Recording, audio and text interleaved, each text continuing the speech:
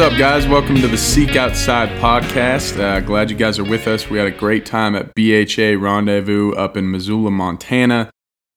Great time.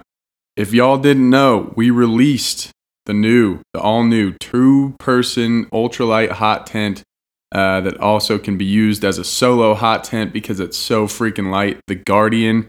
It's out now up on the website, so definitely go check that out. And place an order, man. Elk season's right around the corner. Summer backpacking, summer fishing trips, all that stuff is coming down the pipe. So make sure you get that Guardian, or at least check it out for us. All right. This is the first installment of a podcast that we did at BHA. It's going to be with Kevin Sloan. He was a former founder of Sitka, but now he has a clothing company in the fishing realm called Squala. They make really awesome stuff. So go check them out as well. But hope you guys enjoy the podcast. Welcome to the Seek Outside podcast. And then you think that's bad? You see Ryan on the phone in the office.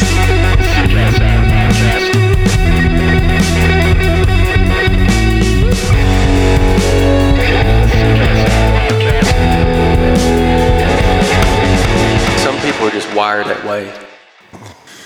All right, cool. Yeah, we're rolling, so can just pick up wherever. Got the Seek Outside podcast going here. We got Kevin Squared. We got Kevin Sloan. And we got Kevin Tim, obviously. But yeah, we're talking here with Kevin Sloan. You want to give us a little backstory for those who don't know the legendary Kevin Sloan? Well, we're all here at BHA, which is great. And the reason we're here, or at least I'm here, is with Squala, which is a new fly fishing brand. And this is actually our full-on debut. It's the first time we've ever done anything and showed our product in the public. Yeah. So kind of a fun couple days to introduce what we've been working on for the last 2.5 years to everyone here at BHA. Yeah. So you guys just went live on the website like a few months ago, right? Yeah, it's about 60 days. We're still counting days.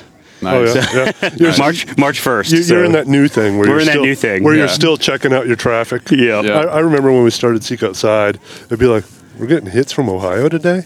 Yeah. You could narrow down, and then you'd be like, oh, we sold something to Ohio, finally. Must be that one guy. That one guy. Yeah. We are definitely still in that mode. Yeah, that's awesome. Well, tell us what you've done prior, just for those who don't know. You were with Meat Eater and Sitka, correct? Yep. Yeah, I've spent a lot of my career in technical apparel. Actually started at Orvis in 1996, a long time ago. So in the mid-'90s, and before that, I was a guide and outfitter. So kind of started the first, early part of my career as a guide outfitter. Managed a shop in Colorado, and then spent some time in R&D with Orvis. Where was the shop in Colorado? It was outside of Vail. It's Fly Fishing Outfitters in Edwards, Colorado. Nice. Still there. It's had a few owners since, but it's still alive and kicking. Yeah. When were you there? I was there. Let's see. I was in Edwards from 1992 to 96. Oh, okay. I'm gonna say because we used to fly fish up there all the time, but it would have been later, like 2000. I was like, oh, maybe I stopped in. Yeah. But no, probably not. Probably not. You were just barely more than an imagination at that point. Yeah. Just a little seed. Yeah. The Vail Valley. No, hardly anyone lived in the Vail Valley back then. It's a little different now. Yeah, definitely. My grandparents had a house there for a while. They got it back in the early 2000s, and they worked at Vail ski resorts for a long time. And so we'd always go up there in the winter to ski, obviously, but I think my dad was always more interested in fly fishing, so we'd end up doing that at the Eagle River. Yep. All the good spots, and it's pretty dang hard to beat in terms of fly fishing around there. That's for sure. Yeah, there's a lot of good options around there. Whether you go up on the Colorado or head down to the Roaring Fork, or there's and then there's all the small stream stuff to go play with too. Mm-hmm. Yeah, you do have the Roaring Fork and all that stuff up there. Yep. Out of Glenwood and all that. So. Yeah. So Squala. Is it Squala or do you say the A? Squala?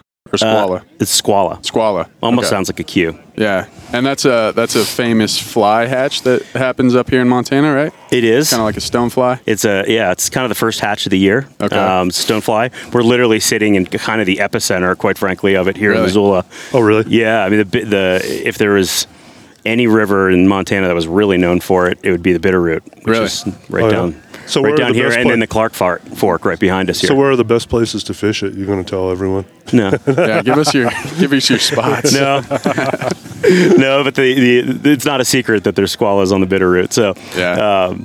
but it's really fun because it's one of the first hatches of the year. Mm-hmm. It's you're fishing big fluffy dry flies in March, right? So especially living here in Montana, by the time March rolls around, you get a decent day in March. You're kind of antsy to go out, and That's awesome. and a lot of us have been fishing midges and all winter, and it's nice to go out and throw big fluffy dry flies. Yep. And the fish, when you get them, they really get after it because. Just like we've been fishing small flies, they've been eating small flies, right? So when they've been eating midges all winter, and all of a sudden they see like a size 8 fluffy stonefly floating over their head, they plaster it. Yeah. So is it kind of because we have the salmon fly hatch in the Gunnison and around us in Colorado?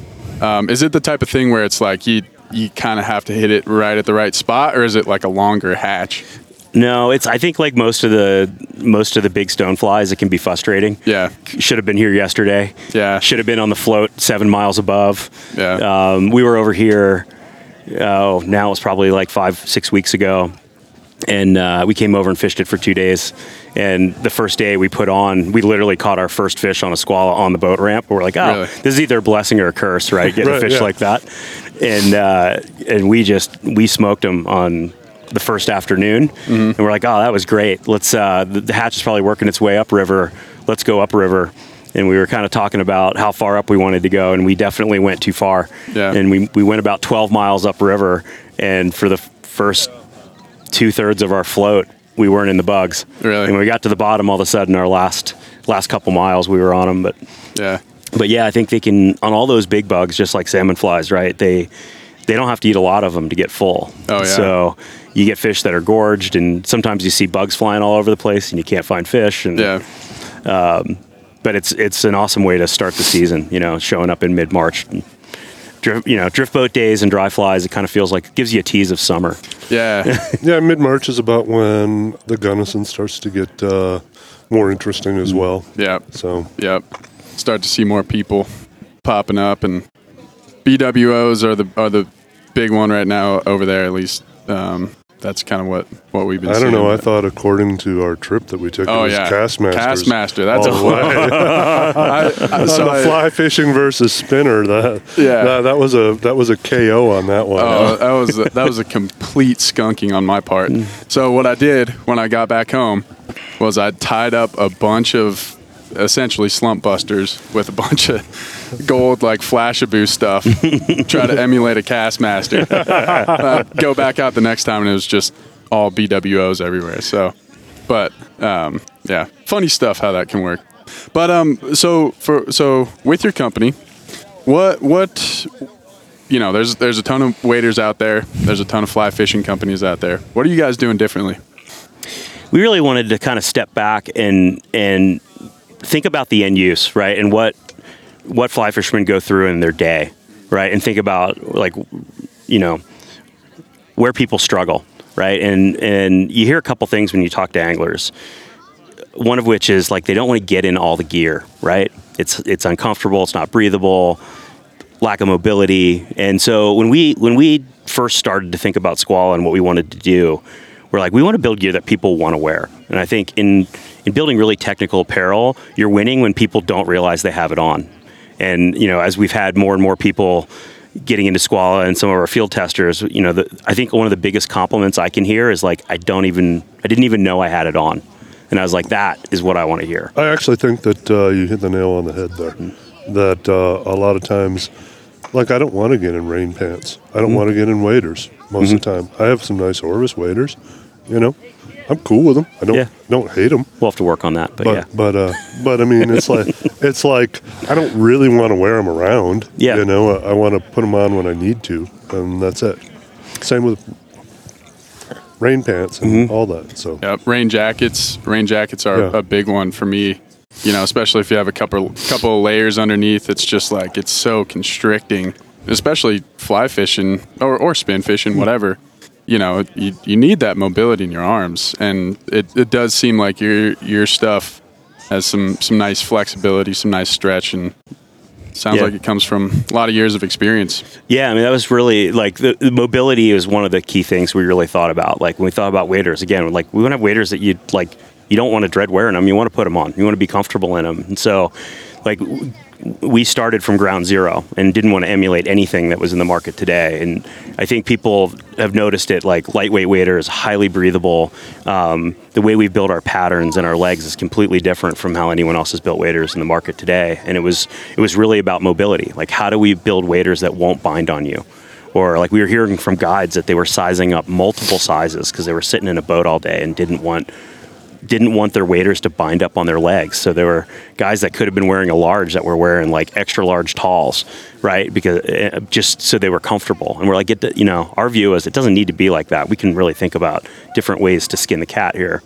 So good, whether it be there on waders or, when you see our jackets, you won't see big billows pockets and, big flaps. It's a very clean kind of design ethic of like, it's a bit minimalist. It's like you don't need to have stuff hanging everywhere. Some of it's my DNA of like, I don't like anything kind of in front. But it was kind of like we build everything you need and nothing you don't was a lot of our thought process going into it.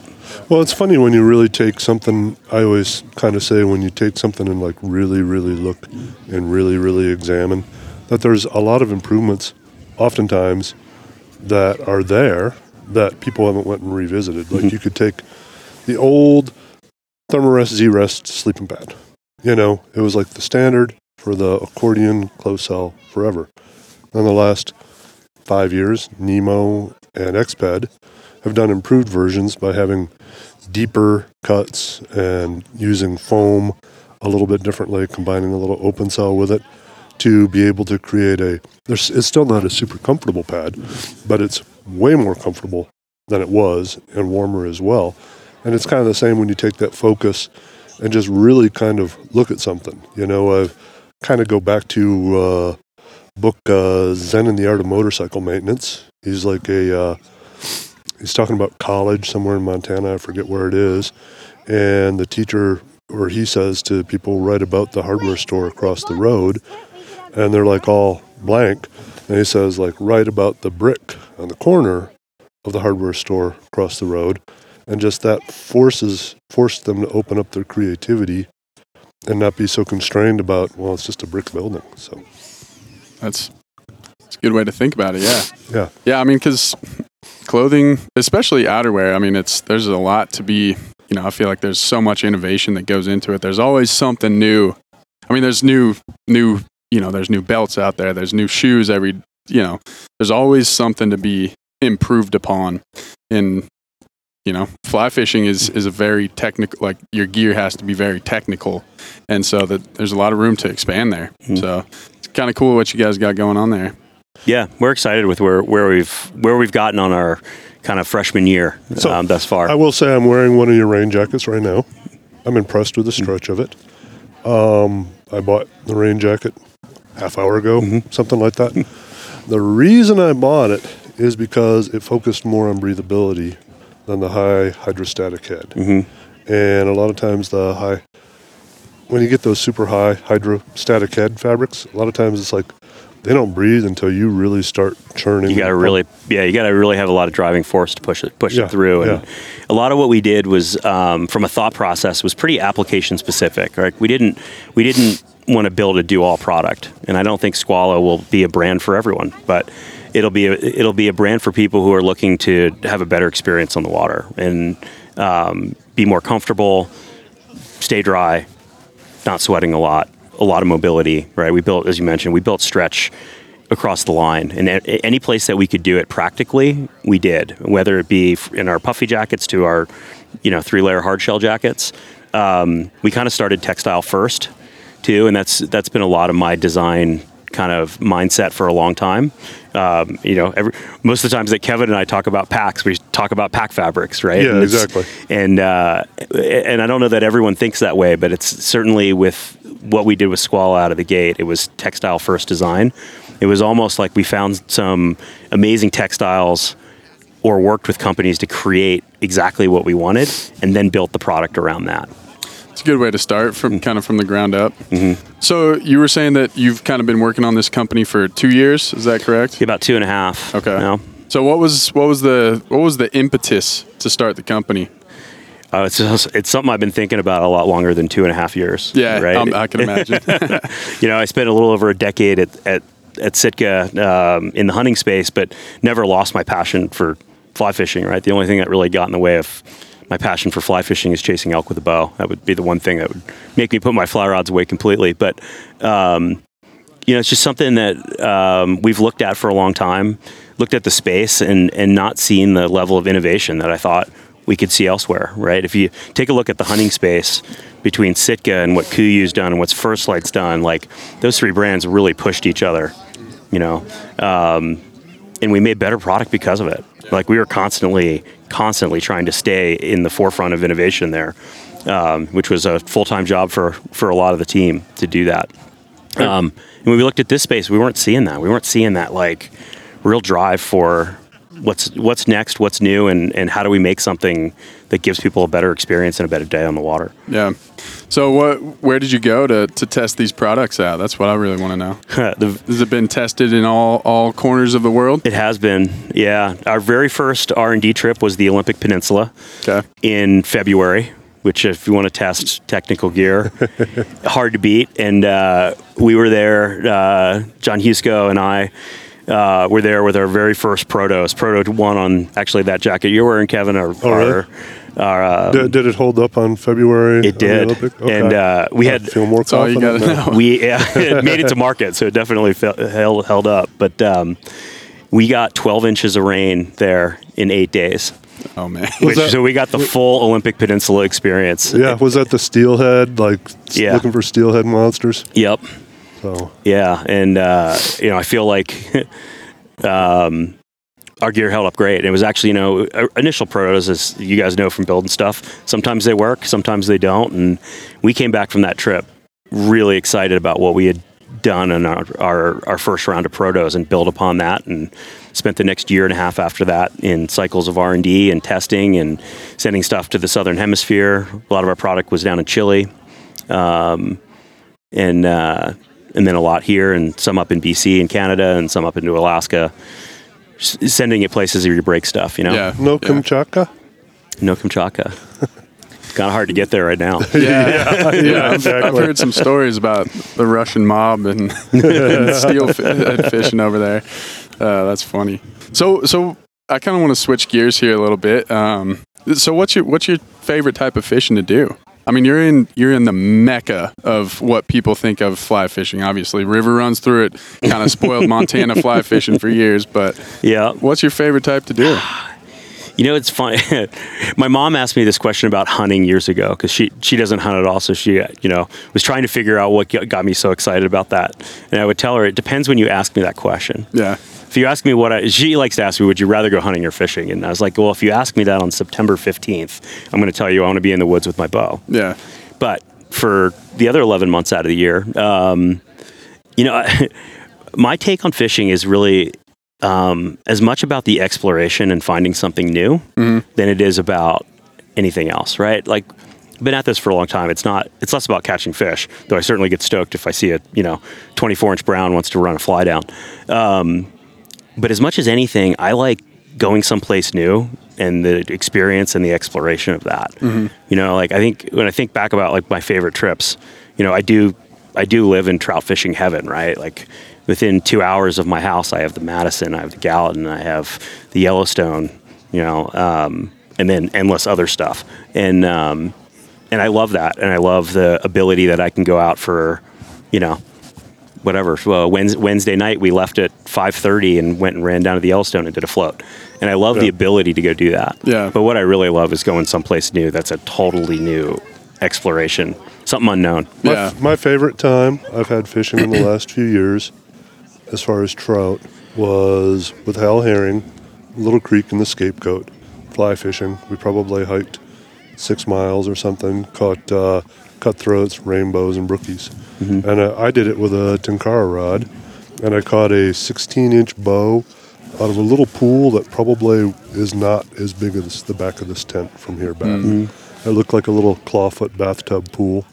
I cast in there, and all of a sudden it was like, and on a Tenkara, yeah, a 16-inch trout can be a real deal. Yeah. So, you do any Tenkara fishing? I don't. No. But I love small stream stuff, which I do quite a bit, actually. It's a lot of times in the summer for me now, I kind of put the drift boat away in July and August and let everyone else enjoy those rivers. And I go fish small stream stuff. And I love taking 3 flies in my pocket and a 1 weight. And I do that quite a bit, actually. Like after work or quick hit at lunch. Again, nice thing about where we live is I can go fish for 45 minutes on a pretty much world-class trout stream. Yeah. But I do love that simplicity of you take a rod. I actually, even for a period of time, I got a little creek by my house where I would tie a fly on at the house on my 1 weight and take nothing. And just hope I didn't, Hope you don't snag up. That sounds it makes you concentrate on your fishing, but it also allows you to enjoy everything around you, right? Yeah. Is not having all that gear and a big vest and changing stuff. It allows you to say, you know what, I'm going to have a great time. I'm going to try to make fish eat this fly. Yeah. I'm going to enjoy everything around me, right? Not see people, which is for me is a positive, but so I love that. And then I love whatever's new. Like a couple years ago, my son and I went to the Northwest Territories on a pike fishing trip, which is something I'd never done, like a focused week-long pike fishing trip, which was an absolute blast. But one of the coolest parts of that trip was the unexpected, in that we were up there in July. It was snowing. It was like a high of 35.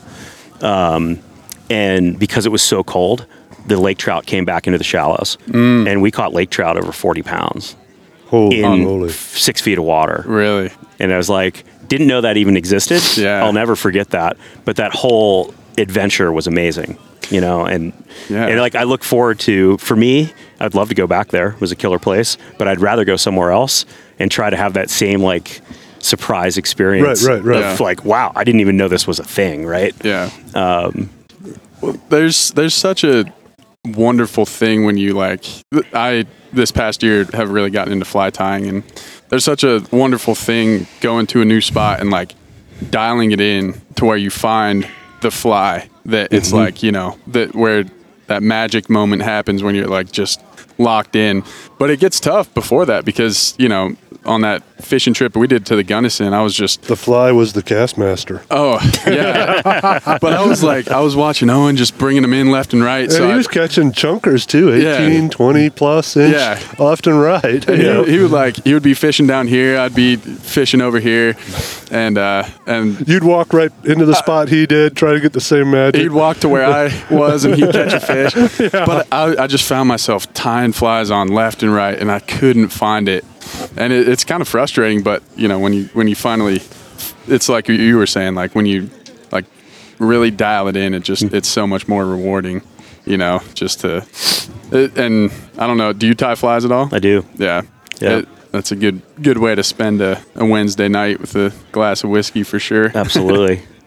I went through a period of time actually where before kids, where I tied everything. I was like part of fly fishing for me. Mm-hmm. I tied everything I fished with for years. That just don't have the time these days to do that. But I tie the stuff that I think's really fun. I tie all my saltwater stuff. I love to saltwater fly fish, and those are fun things to tie. And I tie, my big trout streamers because kind of like saltwater stuff and fun to tie. But, I talked to you a few weeks ago when you were down in Florida. Yeah. Hitting on some big fish down there. Chasing snook around. Yeah. Chasing snook, huh? Yep. Nice. What part of Florida were you in? We were in Southwest Florida, Pine Island, Captiva, nice. Sanibel, that area. Fishing mangroves and stuff. Yeah, really killer snook fishery. Nice. I grew up fishing down there. This was my 41st year fishing down there. Wow. Oh, really? I think I've missed 2 years. One was for a hurricane and one in the first year of COVID. Wow. That's it. Oh, man. The snook fishery down there is doing well, right? That's kind of the foundation of where Captains for Clean Waters came out of, and there's been a lot of challenges there with the ecosystem and what's going on and the explosion of growth in Florida, and I feel great whenever we go down there and actually get and see a healthy fishery, because it's part of me, it's almost shocking that it can still be there. And then on top of that, all the water challenges down there.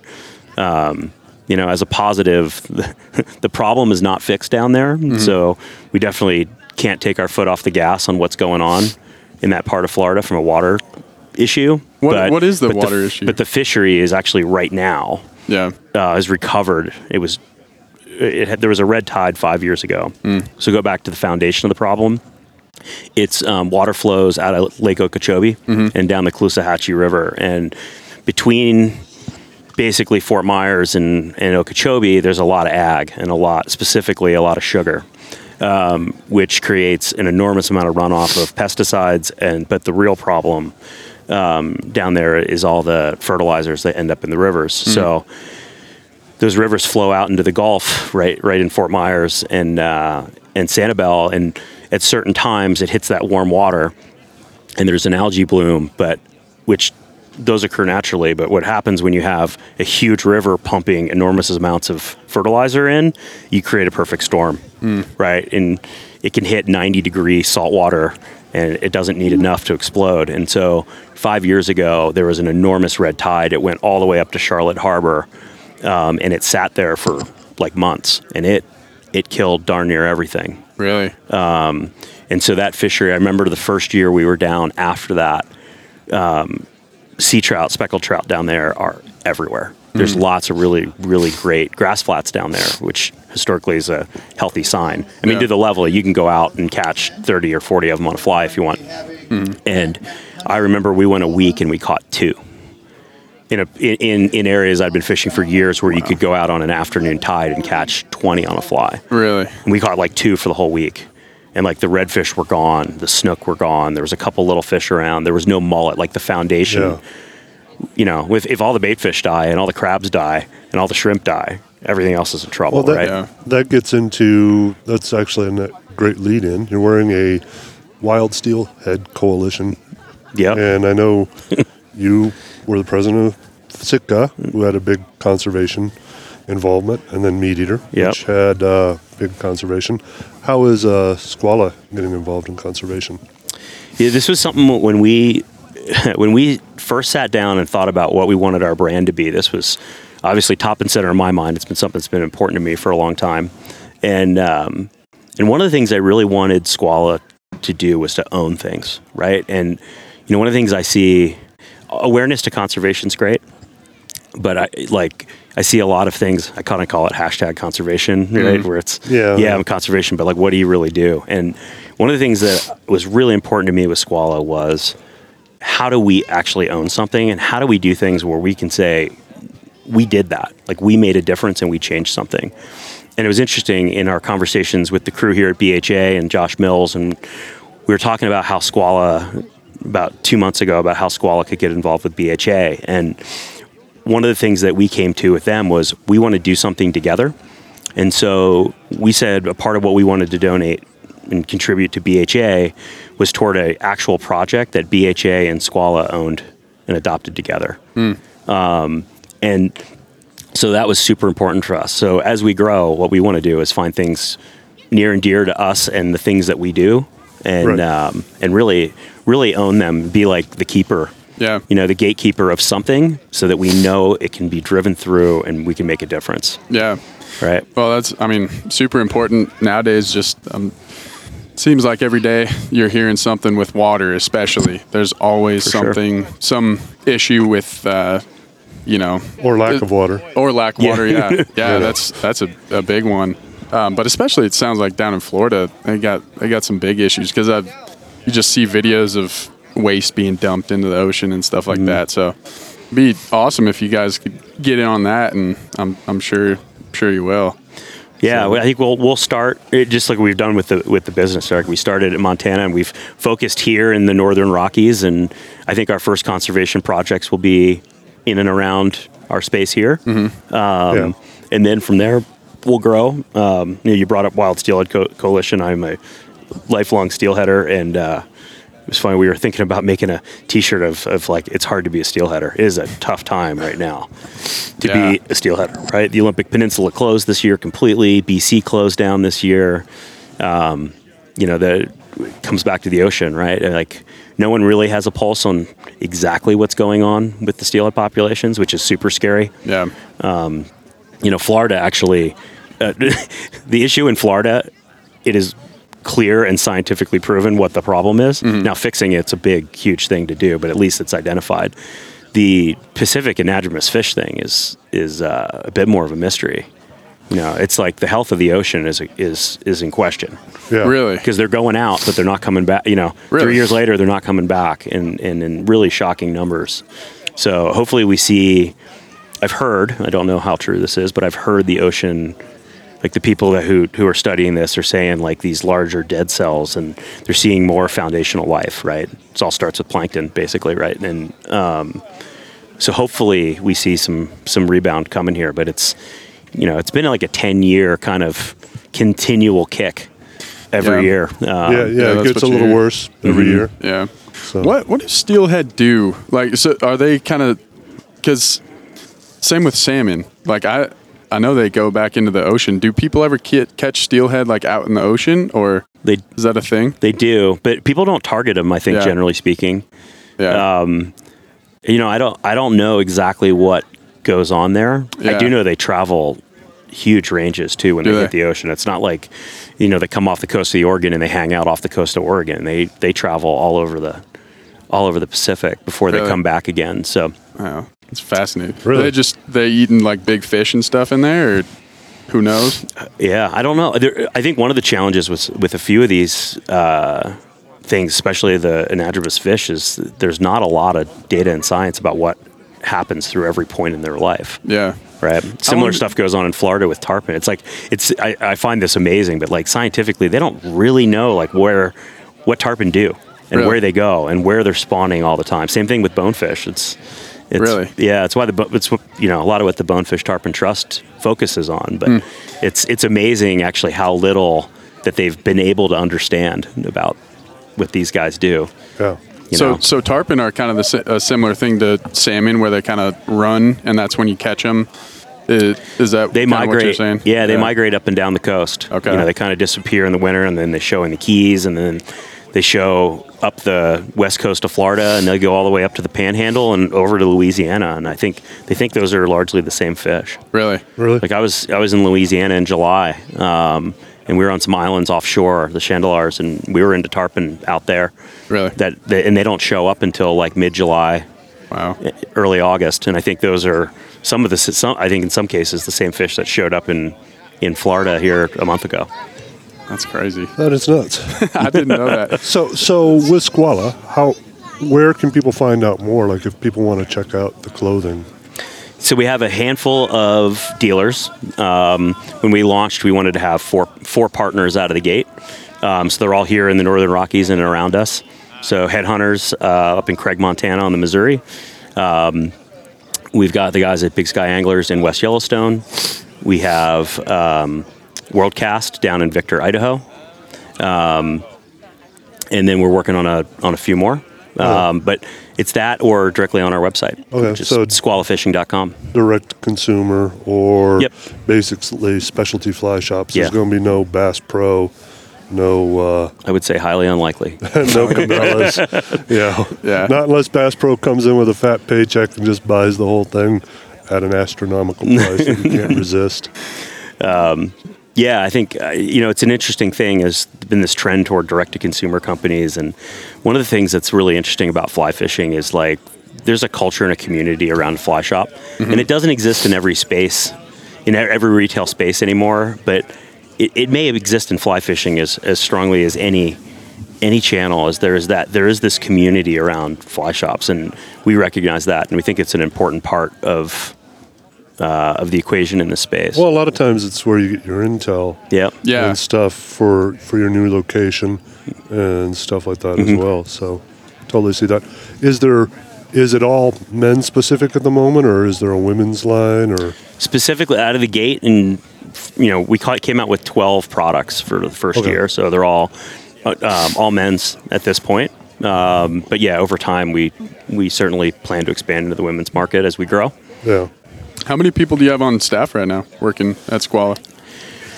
So there's a core of about 5 or 6 of us, and then in this space, a lot of the really good designers and stuff are all independent. So they're not necessarily Squala employees, but this might spend a lot of their time working on Squala products. Yeah. Okay. And a lot of this is the team I've worked with at other brands. Right? Yeah, I've got a handful of people from my time at Sitka that are, whether they be in sourcing or design or factory management or even on our marketing side, are folks I've worked with in my past. It's kind of fun. I know who one of them is, and I think that they're pretty talented.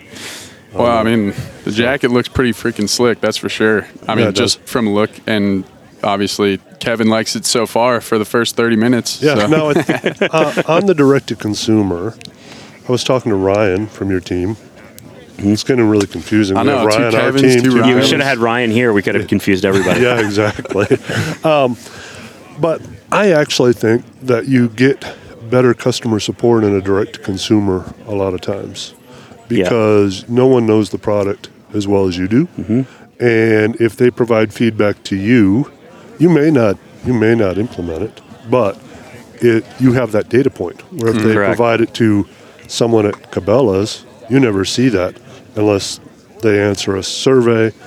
Who knows if it's articulated in a way that makes sense in a survey. Yep. So I think ultimately, while the consumer likes to be able to go to their Dick's or whatever and see whatever real easy, I think that ultimately they'll get a better product on the direct-to-consumer model. I 100% agree. Yeah. I mean, it's, I would say, if someone asked me to describe what we do as a brand and how we reach the market, I'd say we're omni-channel. We want to be where our consumers want to be, but I would say we do that with a very strong direct-to-consumer focus. And for that reason, right? I think there's the customer feedback cycle, and there's also just knowing who your customers are. And in a wholesale scenario, you don't really know who your customers are, right? It goes to, Fred's Fly Shop, and out it goes. You don't really know who bought it, and you also don't build a relationship with them. And I think that real value, and we are definitely aggressive on the direct-to-consumer side, is knowing who your customers are and them knowing who you are, right? Two-way street. Yeah, that's one of the things I actually find great about BHA is I get to interface here with people that really are pretty much our people. Yeah. And so I get to hear their concerns or what they're looking or thinking and things like that. And so that's all important feedback. I mean, I don't take everything, but I mean, it's great to have that data point. Sure. Yeah, definitely. Sometimes I remember when I got an email from someone who was telling me how they would improve our Cimarron. And he had these things that I was like, we've sold thousands of that tent, and you're the first person with that specific, and here's a downside of that specific thing you would like to see. And he got a little attitudinal. He was like, well, fine, if you don't want my help. And I was like, it's not, I mean, I've heard feedback from thousands of people, that's never been mentioned. Yeah. So, Yeah. and it's not without a cost downside. That's for sure. Yeah, I mean, it's the fun of the interesting thing about product development. The danger of product development is you build things for you. And we're always very cognizant of that, right? You got to build things for the end. You can't build projects that are like, this is exactly what I want necessarily. Yeah. I think it's always a blend of consumer input, and I think really good product development people are ahead of the customer, right? Generally, customers don't tell you what's going to be next, but you can take pieces of feedback to get you there. That is funny because I used to be in the IT world. I was at a company, I was a senior security engineer. And I worked with marketing more than I would like. And marketing would always be sending out these things, trying to understand what customers wanted, right? And I always had the complaint of, you're finding out what they want. What they want is they're going to point to this product over here, and then you're going to go formulate it, tell our development team, we're going to be 3 years behind the curve. We need to jump that curve and be leading the pack instead of consistently 3 years behind. Sure. Well, that's why you need those people. Well, first off, that's why you need to take the product on those trips up to the Olympic Peninsula. But also you need those people that are just going to be ruthless, testing it and point out every little thing that could be wrong. And then you just kind of dial it in from there. That's one thing I kind of learned at being at Seek Outside, working with Owen. He's definitely got an eye for that kind of stuff. But I remember I first started working here, I was like, oh yeah, everything's freaking great. It's perfect. But that's really not what you want. You want to hear what's wrong with it, and and why it's wrong, and what could be a better solution to make the best product out there for what you need. Mm-hmm. So, you don't always want smoke blowing up your ass. Yeah. We're alive. It's not helpful, right? Yeah. Yeah. So good product testers are kind of a rare thing. They actually are, and there's a couple people that we have come into that I really trust as far as their feedback, and they're able to articulate it well. Yeah. That's the key. Exactly. Yeah. So, well, Kevin, I got one last question for you here.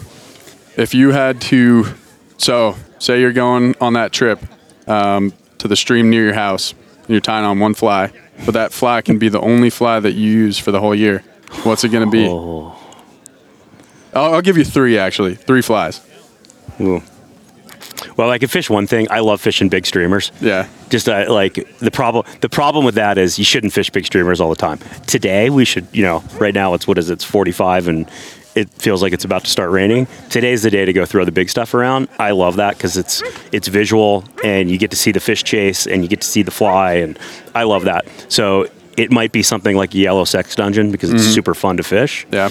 I think if it was something else, if I could be somewhere that they eat chubbies all year long, I would do that. Yeah. Big fluffy dry flies. Yeah. It could be a chubby or whatever else, but that's kind of where I've gotten in my fishing these days. I'm like, I want to see him smash a big streamer, or I want to watch him eat a dry fly, and that's kind of where I am. Okay.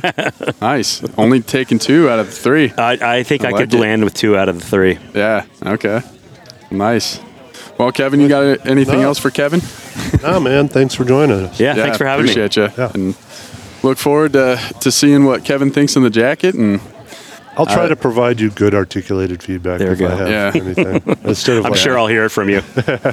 I know I need some new waders. My neoprene waders that I've had for about 10 years are basically a wetsuit. So I'm probably going to be buying some of them waders when they are they out yet? Waders are out. Yeah, the carbon wader is out. We have one more wader to launch that will launch later this year. But Okay. Cool. Our ultralight kind of convertible wader is out right now. Sweet. Well, everybody go check Squall out. And thanks for joining us, Kevin. Thanks for the Appreciate it, time. man. Yep.